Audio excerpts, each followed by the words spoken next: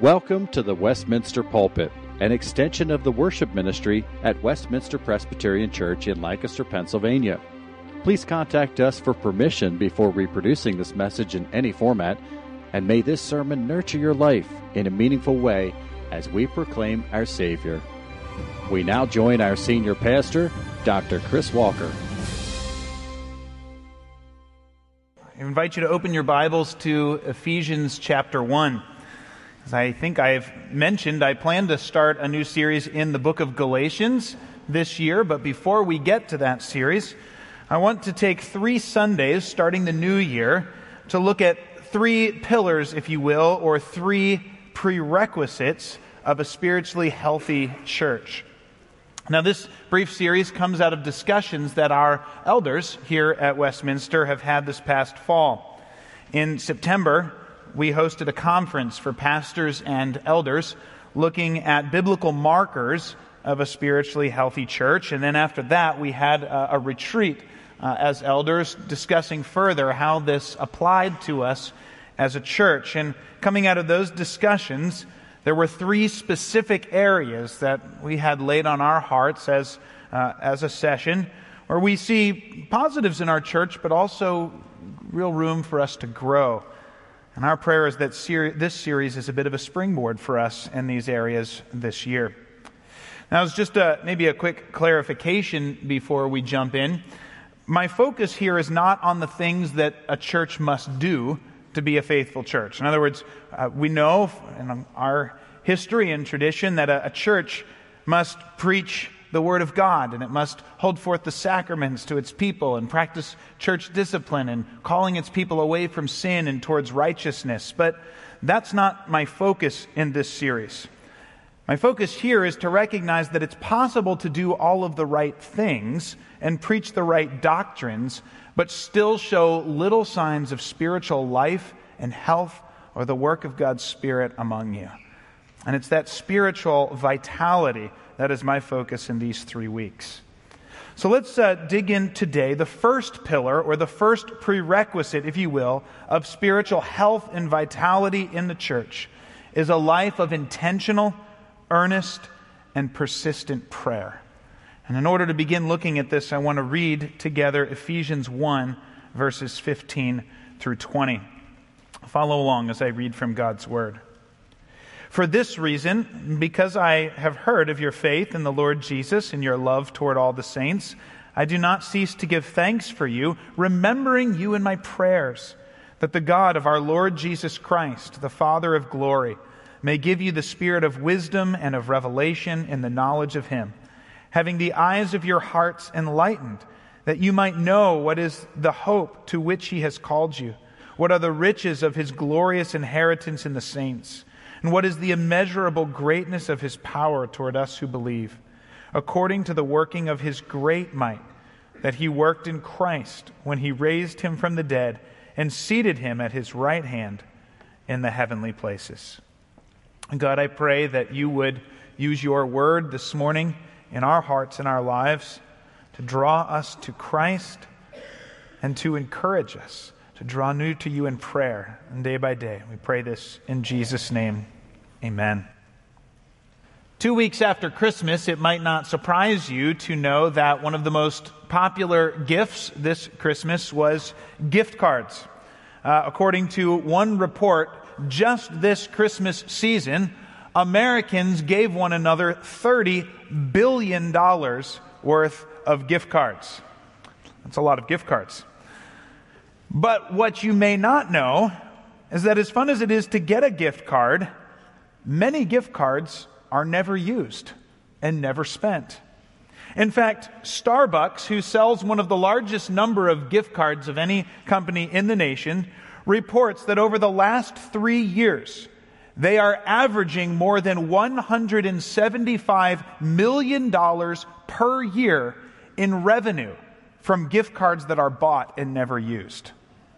It's $175 million of bought gift cards just at Starbucks. I mean, think of all the coffee Americans are missing out on. At Starbucks these days, that could probably buy you at least 10 drinks.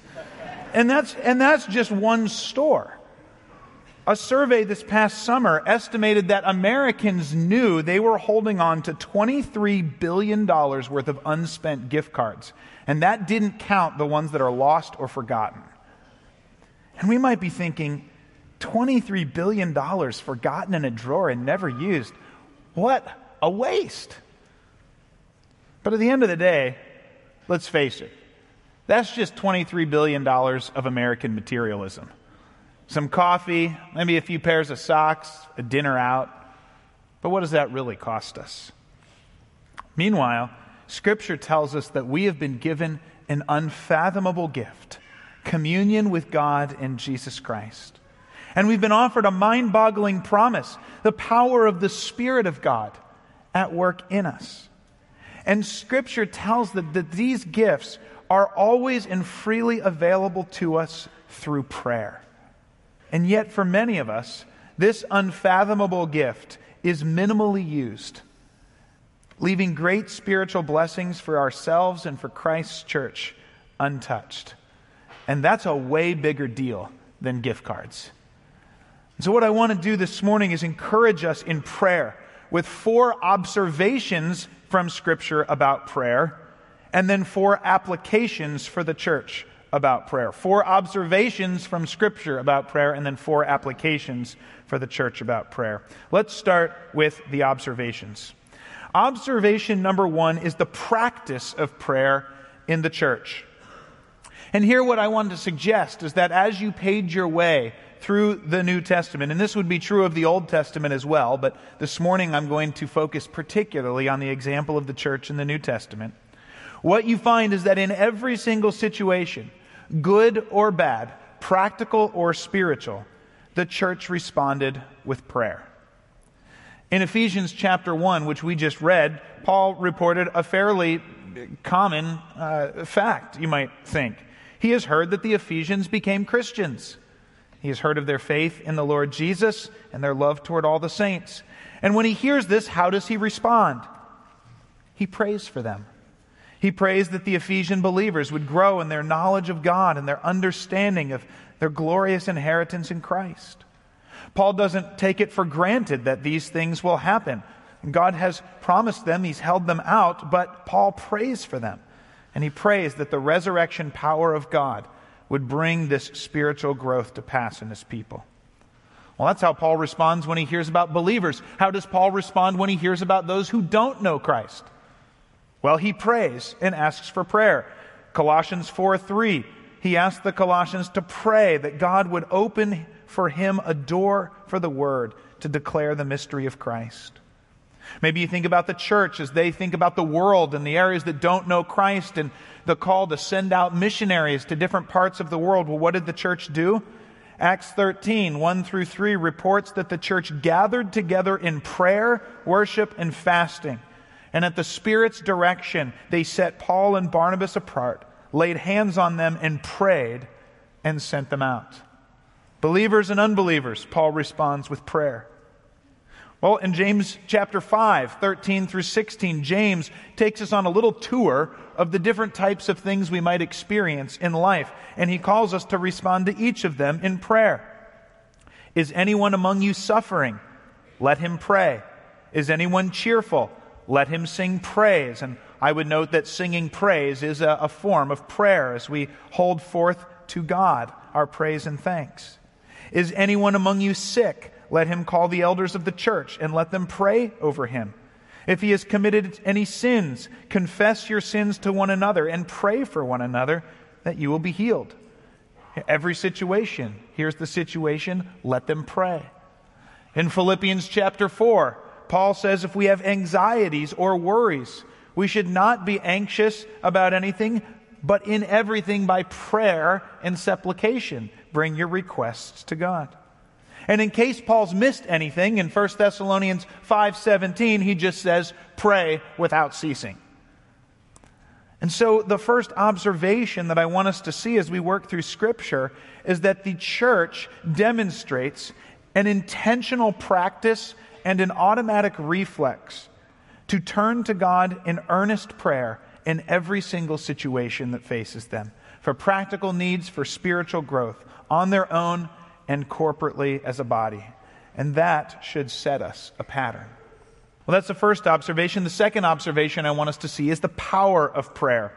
You may remember that passage in Acts chapter 4 when the apostles are arrested and threatened by the Sanhedrin. And when they're released, what did they do? They went back with their friends, their fellow believers, and they prayed. And we read in Acts 4:31 that when they prayed, the place in which they were gathered together was shaken, and they were filled with the Holy Spirit and continued to speak the word of God with boldness. Now you might say, boy, that's real power. The whole house was shaken. But that happened back then. That kind of thing doesn't really happen right now.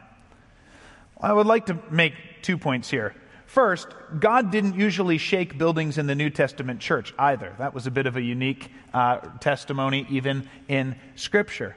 But what we do find both then and now, as we hear from God's people, is that there are times that God grants a unique evidence of His presence with His people, particularly in situations of persecution and hardship.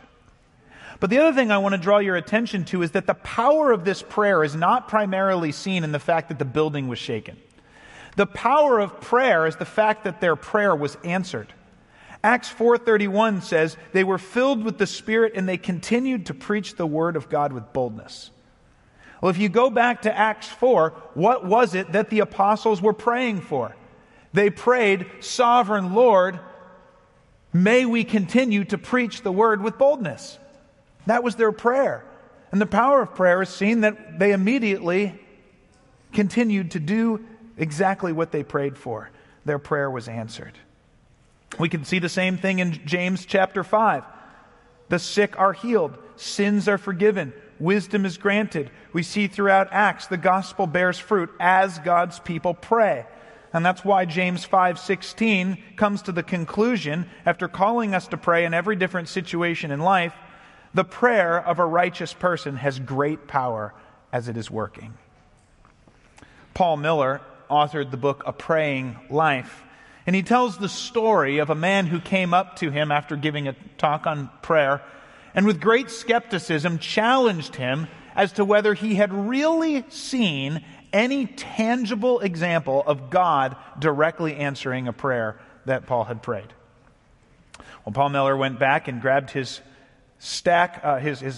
binder of 3x5 cards, which he kept, in which he chronologically wrote down the requests that he was praying for. And as he saw God answer them, he wrote at the bottom of the card, God's answered. And so he challenged the man. He said, in case you think I'm stacking the deck, I'll let you choose any cards you want to from this box.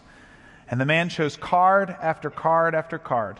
And reading the request, Paul Miller shared with him how God had specifically and tangibly answered that prayer.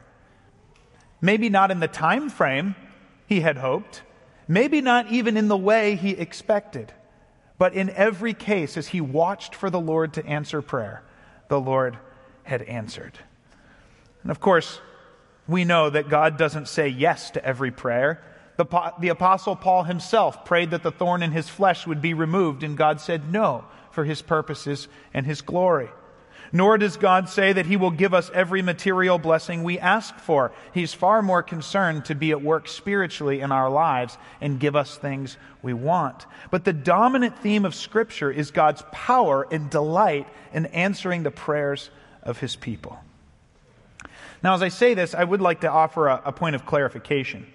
The point is not that your prayers and my prayers are powerful in and of themselves. Prayer expresses our utter and complete dependence upon God. And the thing that has power is God and His Spirit. I was thinking about this example this week. I am a golf fan, and so every spring I look forward to watching the Masters golf tournament. And I was imagining if a golfer won the Masters, and the sports writers immediately started exclaiming, wow, his golf clubs really played well this weekend. Boy, his golf clubs really came through in the clutch. Well, we all say that's ridiculous. Now, of course, if the golfer tried to play without golf clubs, he never would have won the Masters. He wouldn't have been able to do anything at all. But it was the player, not the clubs, that won the tournament. And I think maybe we could say something similar about our prayers. Paul never put hope in his prayers in and of themselves. No, he put his hope in the power of the Holy Spirit. But how do we experience the power and the presence of the Holy Spirit? By asking the Lord in prayer and complete dependence upon Him. And just like with the golfer, it would be complete folly for us to expect to see the Lord at work in some way in our lives without any prayer. That is the means that God uses. And so the observation number 2 is the consistent testimony that the Spirit's power and help come to the church through prayer. The practice of prayer, the power of prayer. Third observation is the privilege of prayer for God's people. Earlier in the service, we read Galatians chapter 4, verses 4 through 6, where we read that God, in the abundance of His grace, sent His Son to redeem us so that we might receive adoption as sons. And because you are sons, God says, He sent His Spirit into our hearts, crying, Abba, Father. Prayer in fellowship with our God is possible because God sent His Son to give His life, to redeem us and reconcile us to God and open the way again into His presence. And He has sent His Holy Spirit into our hearts to unite us to Himself as His children. If you don't know Christ, you don't yet know this privilege of free, open prayers, His children. Though the offer is extended to you, you will come to Him. But now, with our sins covered by the blood of Christ and God's fatherly love secured towards us in Christ, we have the freedom and the right to come to Him at any time and call Him Papa, Abba, Father. And what an incredible privilege that is. There's a story about Teddy Roosevelt when he was president living in the White House. One of his sons, who was young at the time, went out for a walk in the city of Washington and passed a pet shop where there were 4 snakes for sale.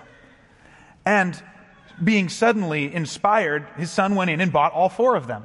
And being so excited to tell his father about this purchase, he ran straight back to the White House, up to the East Wing, and into the Oval Office where Teddy Roosevelt was meeting with a group of senators. And his son said, "You'll never believe that, Dad," and he plopped the 4 snakes right on the executive desk. I want you to just ask yourself for a second, if you or I decided that we would run into the White House and into the East Wing and into the Oval Office, what do you think would happen? You'd probably be shot. Because we don't have access. We have no right to be there. Though the son of the president had the right to come in. We're talking about the God of the universe and all of His holiness and majesty. And it is worth asking, what right do we have to come into His presence with our requests and prayers whenever we want to? And the answer, according to John 1:12, is every right in the world if we have come through faith in Jesus Christ. Because John 1:12 says, whoever believes in Him, He gave the right to be called children of God. And that privilege is most clearly expressed in our freedom to come to Him and bring all our requests to Him in prayer. And it is an awesome privilege. That's the third observation. Now, fourth, if you consider this privilege of prayer and the power of prayer, it's no wonder that fourthly we see the priority of prayer in Scripture. And we see this in 1 Timothy chapter 2, verse 1. This is the first verse in 2 chapters that Paul spends telling the church how they should operate. He talks about their worship service. He talks about the qualifications of elders and deacons and how the church is supposed to operate. And in verse 1, right at the beginning, he says this, "First of all, then, I urge supplications, prayers, intercessions, and thanksgivings be made for all people." Before you do anything else, church, the first thing you do is pray. When Paul Miller was here a few years ago for the Praying Church Conference, he noted that churches like ours tend to take the twofold command to pray and preach the Word. And we put a tremendous focus on preaching the Word. But we often fail to put as much focus on prayer. And he said, imagine a bodybuilder who only worked out one arm all the time. If he had a super powerful one arm and a completely anemic other arm, would he really be prepared to compete successfully in his profession? And the answer is absolutely not. And the question is, why do we think we would be successful in God's calling to us without prayer? This is not for 1 millimeter to devalue the importance of the Word, not at all. It's to elevate the importance of prayer. As one of the speakers at our conference in September put it, no pastor can do anything of value, no matter how much he preach, if he is not first praying. And so as we look at Scripture and observe the New Testament church, what we find over and over is that they practiced prayer in every situation. They experienced the power of prayer through the Holy Spirit's work in answering their prayers. They held prayer as a high privilege, and they gave it first priority in their life together. And all that emphasizes the main point I want to hold before us this morning, and that is that the first pillar, the first prerequisite for a spiritually healthy church is intentional, earnest, and persistent prayer. And I think as I reflect on this, the question that hits me squarely in the face is this: how much of this privilege, of this power, do we leave on the shelf?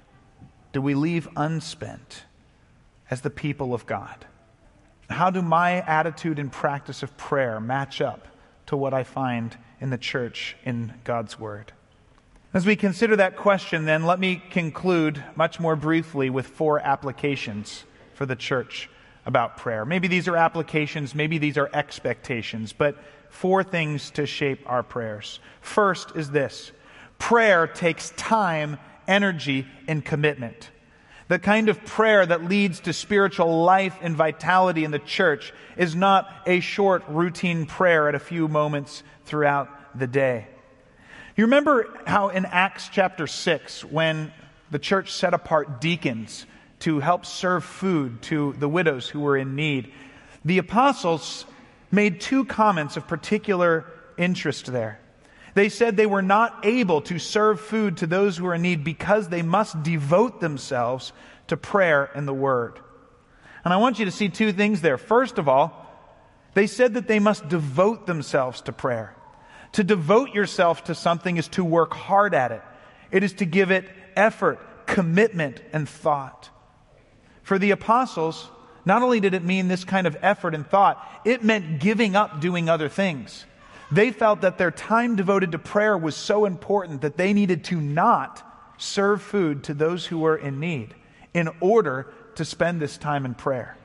And it wasn't that the church shouldn't do both, but they needed to find ways as a church for this time in prayer to happen. And I wonder if we approach prayer that way, that we ought to give other things up in order to spend time in prayer, time that we devote with thought and energy and effort. John Curry is a professor at Westminster Seminary who's preached in this pulpit a number of times, and he said this. He said, "The kind of prayer that the Lord commands is neither casual nor perfunctory. It is fervent, earnest, and protracted prayer." Churches that are orthodox in truth but dead in spiritual life may often be due to the lack of persistent, laboring prayer. And our desire is that we as a church would be devoted to prayer. That's why our session has committed to more prayer and to being there for prayer tonight. But this isn't just for apostles and elders. Kids, every one of you are encouraged to pray and can have an impact on the kingdom of God when you pray. Those of you who are homebound, maybe those of you who don't have the strength or the energy to serve in different ministries, you can have a powerful and active ministry in the church for the progress of the gospel through your time in prayer. But it will take that committed effort individually and corporately. So that's my first application. Second, the goal of our prayer should be to commune with Christ. I wonder if you sometimes feel that you turn to pray, but you just have sort of a laundry list of requests to read before God. Other times I wonder if you pray about your anxieties and find your anxieties and worries increasing as you pray instead of decreasing as you pray. And in both cases, the issue, I believe, is that we do not approach prayer as a chance to commune with Christ and gaze on Him, but it becomes a time to think more about me and my problems and my desires. But prayer, by its very nature, is walking into the presence of God in union with my Savior to rehearse His promises, to review His character, and to remember His salvation. And as prayer is an opportunity to commune with Christ, it begins to take on a new life among us. Here's how Alistair Begg put it. He said, "There is nothing greater that can be known or heard or experienced than that this God is your Father and you are His child. That you can say you belong to Him and that you know you can come to Him and pray to Him." We don't enjoy increasing fullness of God through some mystical experience or inward explosion, but through the work of the Spirit leading us into ever-deepening response to God, causing us to wonder that we are God's children. And that is what praying is all about. Communing with God, not focusing on my problems or my wants. That's my second application. Third, I would suggest to you that our prayer requests should focus more on spiritual matters and less on temporal, physical, and material matters. Now, again, I don't want us to say that there's anything off limits for prayer. We're to bring everything to the Lord in prayer. But if we hold our prayers up to the prayers of Scripture, like one of those spot the difference games, I think we would find pretty quickly that our prayers are predominantly focused on material and physical needs of this world, and Scripture's prayers are predominantly focused on spiritual requests and the progress of the gospel. We just start to look through Ephesians 1. Paul prayed that the Ephesians might understand the riches of their inheritance in Christ, that they might know God and the immeasurable greatness of His power at work in them. In Ephesians 3, he prays that they would be strengthened in their inner being, that Christ might dwell in their hearts to comprehend the height and the depth and the breadth of the love of God. Philippians 1, Paul prays for the church that they would abound in love, be pure and blameless till the day of Christ, be filled with the fruit of righteousness to the glory and praise of God. Colossians 1, Paul prays for all spiritual understanding and to walk in a manner worthy of the Lord, that they would be strengthened with all power for endurance and patience and joy. His focus is on spiritual matters. And my recommendation is not that we stop praying for practical things, but that those diminish and we increase our prayers for the things of God, for spiritual growth and the progress of the gospel. And as we do, our desires will be shaped to match God's greatest desires. And as He answers those prayers, we will begin to see the power of the Spirit at work in our lives together. Well, finally and briefly, pray with great expectation. Because remember who we're praying to. God is God, Lord of lords, King of kings. He is the one who puts on strength as a belt, whose throne is established from of old and whose arm is not shortened, that He could save. Of course, God is not there to do whatever we want Him to. He will say no to some of our requests. But I would suggest that our problem is often that we pray for too little or too many insignificant things, and not that we're praying for too much. Samuel Miller was a Presbyterian pastor in New York during the time of the Revolutionary War and afterwards, and he put it this way. He said, "We are too apt to be satisfied with small and occasional contributions of service, instead of desiring great things, expecting great things, and praying great things. And so nurturing in our spirits that holy elevation of affection that embraces in its desires the whole kingdom of God." My prayer for us this year is that we would have a passion for spiritual blessing and pray for it boldly in the name of our Savior. Well, as we come to the end, and we come to the Lord's table, a Lord's table which reminds us that Christ gave His body and His blood for us to secure this right for us as His children to come into His presence. I end with the same question that I asked earlier. We have been invited into the presence of God and given the privilege of prayer. Will we take that gift, or will we leave it unused and unspent on the shelf? Let's pray. Father, how we thank You for for the privilege and the power of prayer. As your Spirit is at work among us for your glory, oh, may we come to you. Oh, may we desire to commune with you. May we draw near in prayer with ever increasing joy and devotion. We pray in Jesus' name. Amen. The Westminster Pulpit is courtesy of Westminster Presbyterian Church in Lancaster, Pennsylvania. You are welcome to worship with us on Sunday mornings at 8 or 11 a.m. To learn more or have questions about the gift of salvation through Christ Jesus our Savior, contact us at westpca.com. Thank you, and may Christ be glorified through this ministry, the Westminster Pulpit.